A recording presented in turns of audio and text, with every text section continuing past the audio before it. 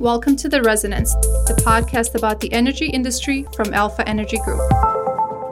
Hello and welcome to another episode of the Alpha Energy Group podcast. I'm Jeremy Nicholson, Corporate Affairs Officer at Alpha, and I'm joined for our fortnightly market update by Jason Durden, my colleague in charge of energy markets and risk management at Alpha.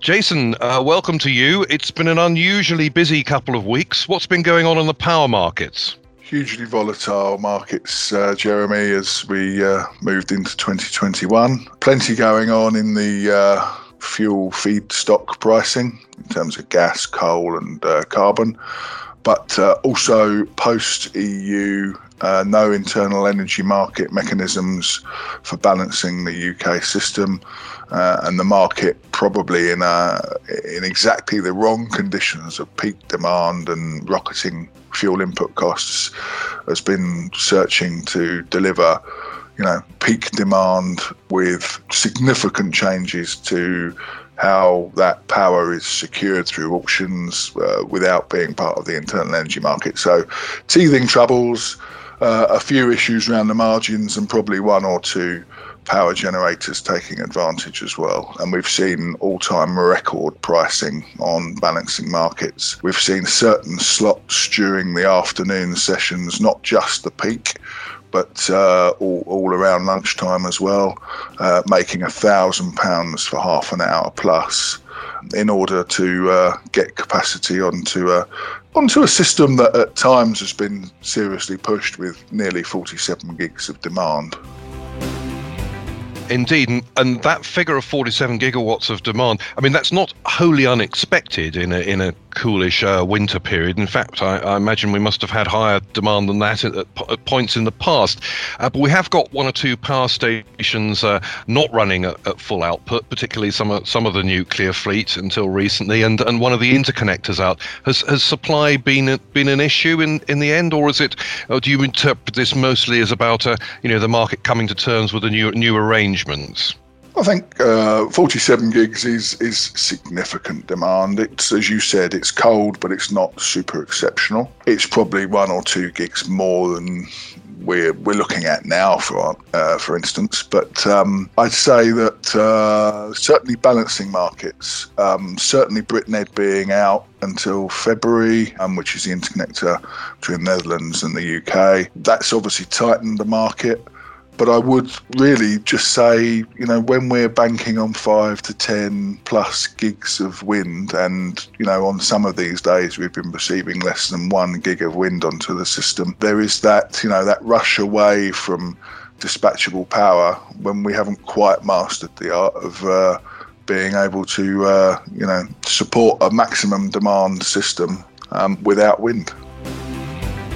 I think that's a really important observation, and it's not anti-wind to say it. We've got huge volumes of onshore and offshore wind in the UK at the moment when the wind is blowing, and on average it produces an awful lot of low carbon power, and the cost of that's been going down, but the cost of balancing an increasingly intermittent system have gone up. Those £1,000 a megawatt hour balancing costs and so on that you mentioned, there's going to be a price to be paid here. It may be the right thing to do, but those costs are going to find their way onto consumers' bills, aren't they?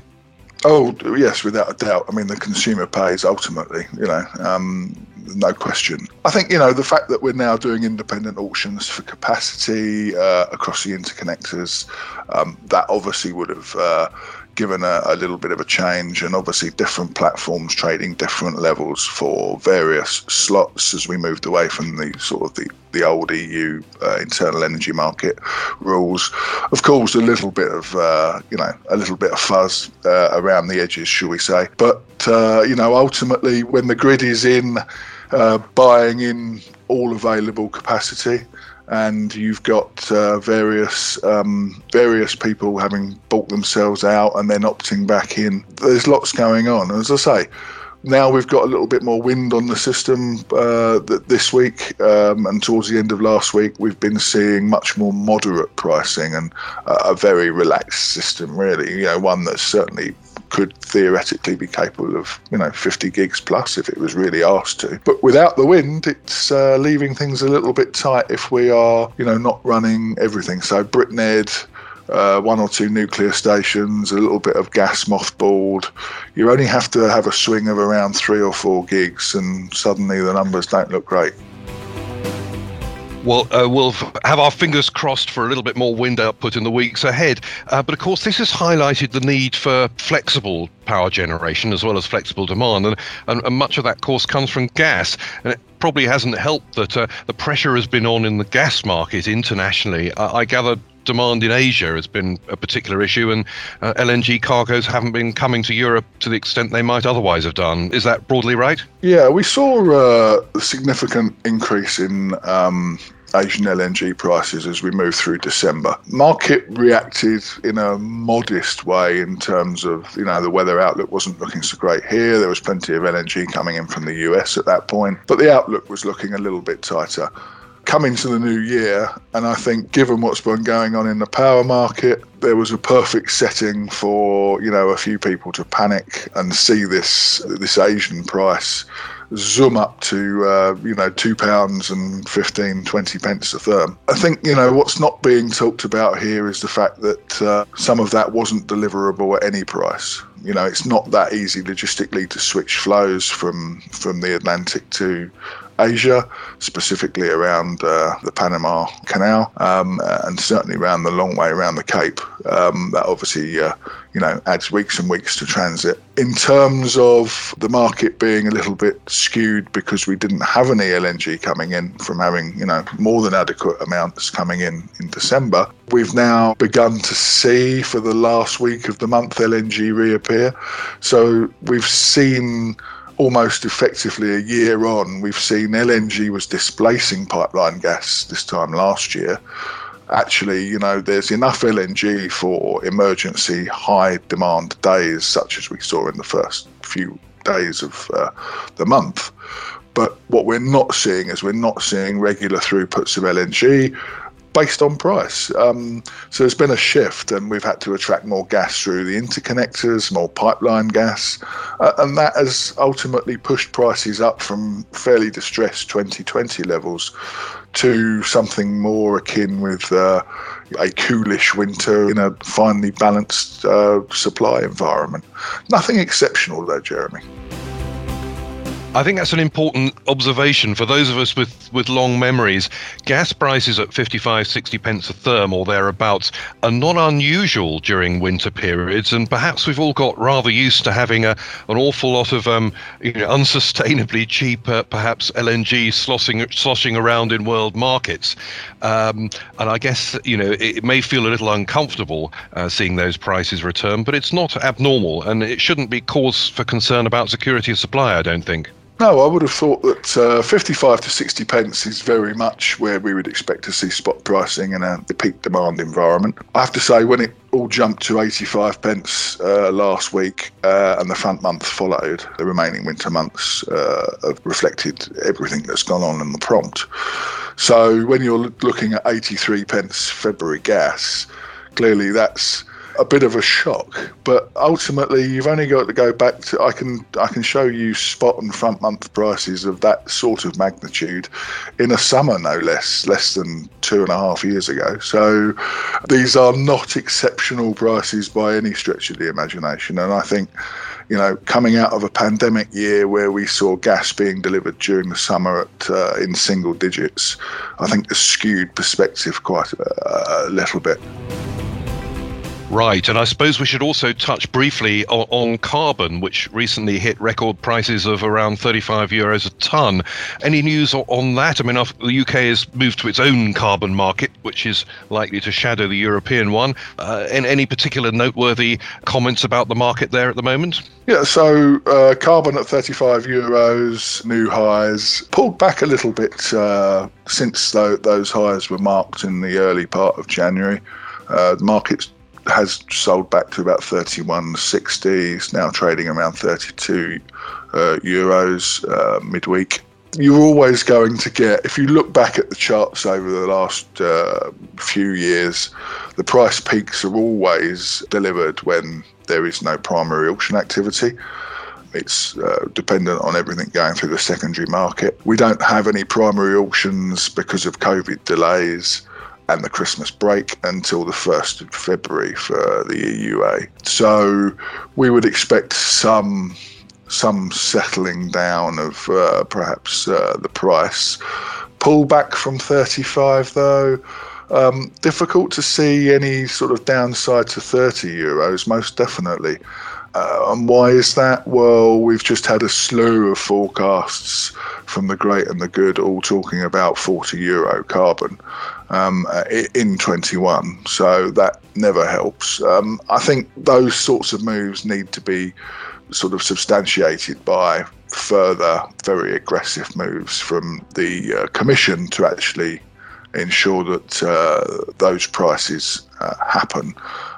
Withdrawal of more credits. Still some conjecture over actually what free allocations are going to look like for the new year because of the COVID delays. Markets will only wildly speculate when there is no clarity around these things. And that's not helpful. But I'd certainly be thinking that 30 to 35 is probably the best we can hope for this year, unless there is a sea change in sort of the political attitude. And certainly, where we saw perhaps going into COVID, where all the forecasters were dumping their forecast for carbon for 20, saying that actually 25 euros is not sustainable, there's no value above 19. For them to turn around this year less than 12 months later and say it's based on a value of 39 probably shows that how political this market is, how wide of the mark forecasting typically is. And perhaps that the market is so open to interpretation that one wonders if it actually can deliver any benefit to the greening of the economy, other than just be a tax for European manufacturers. Well, that's one to watch for the future, absolutely. And lastly and briefly, for customers who are on flexible contracts or considering them, what would your sort of takeaway be from the last couple of weeks' events in the markets? Is this a reason to fear being on a flexible contract? Is this the other side of the coin from when you have good times? What would your takeaway be? Yeah, certainly in the short term, it looks like it's been quite difficult, and the volatile swings are making it slightly difficult for short-term players. Prompt and front-month customers, it's going to have been quite choppy. For those that trade seasons and like to put things away, I'm always focused on, long-term averages and what it looks like in the grand scheme of things. These prices are not exceptional. They certainly don't represent the distressed asset liquidation that we saw at the end of Q1 last year. So if you bought your April or October contract in Q1 or early Q2 last year, that was the bottom of the market. Don't expect those distressed prices to be replicated in more normal times. One could argue that we're actually still living through the worst bits of the pandemic. So, but markets don't function like that. They're always looking way ahead. And ultimately, I would say that if you dial 2020 out of the equation, prices, although perhaps, for those people looking on year savings, they have to see 2020 in the context of it was an exceptional year and not the norm, and that we're only seeing a return to more normal behaviour in 2021. Well, I think that's a very balanced point on which to conclude. Jason, thank you so much, as ever, for all your insights. Well, if you enjoyed that, found it interesting and would like to find out more, do have a look at our reports on alphaenergygroup.com/UK. And we hope you join us for another podcast again soon.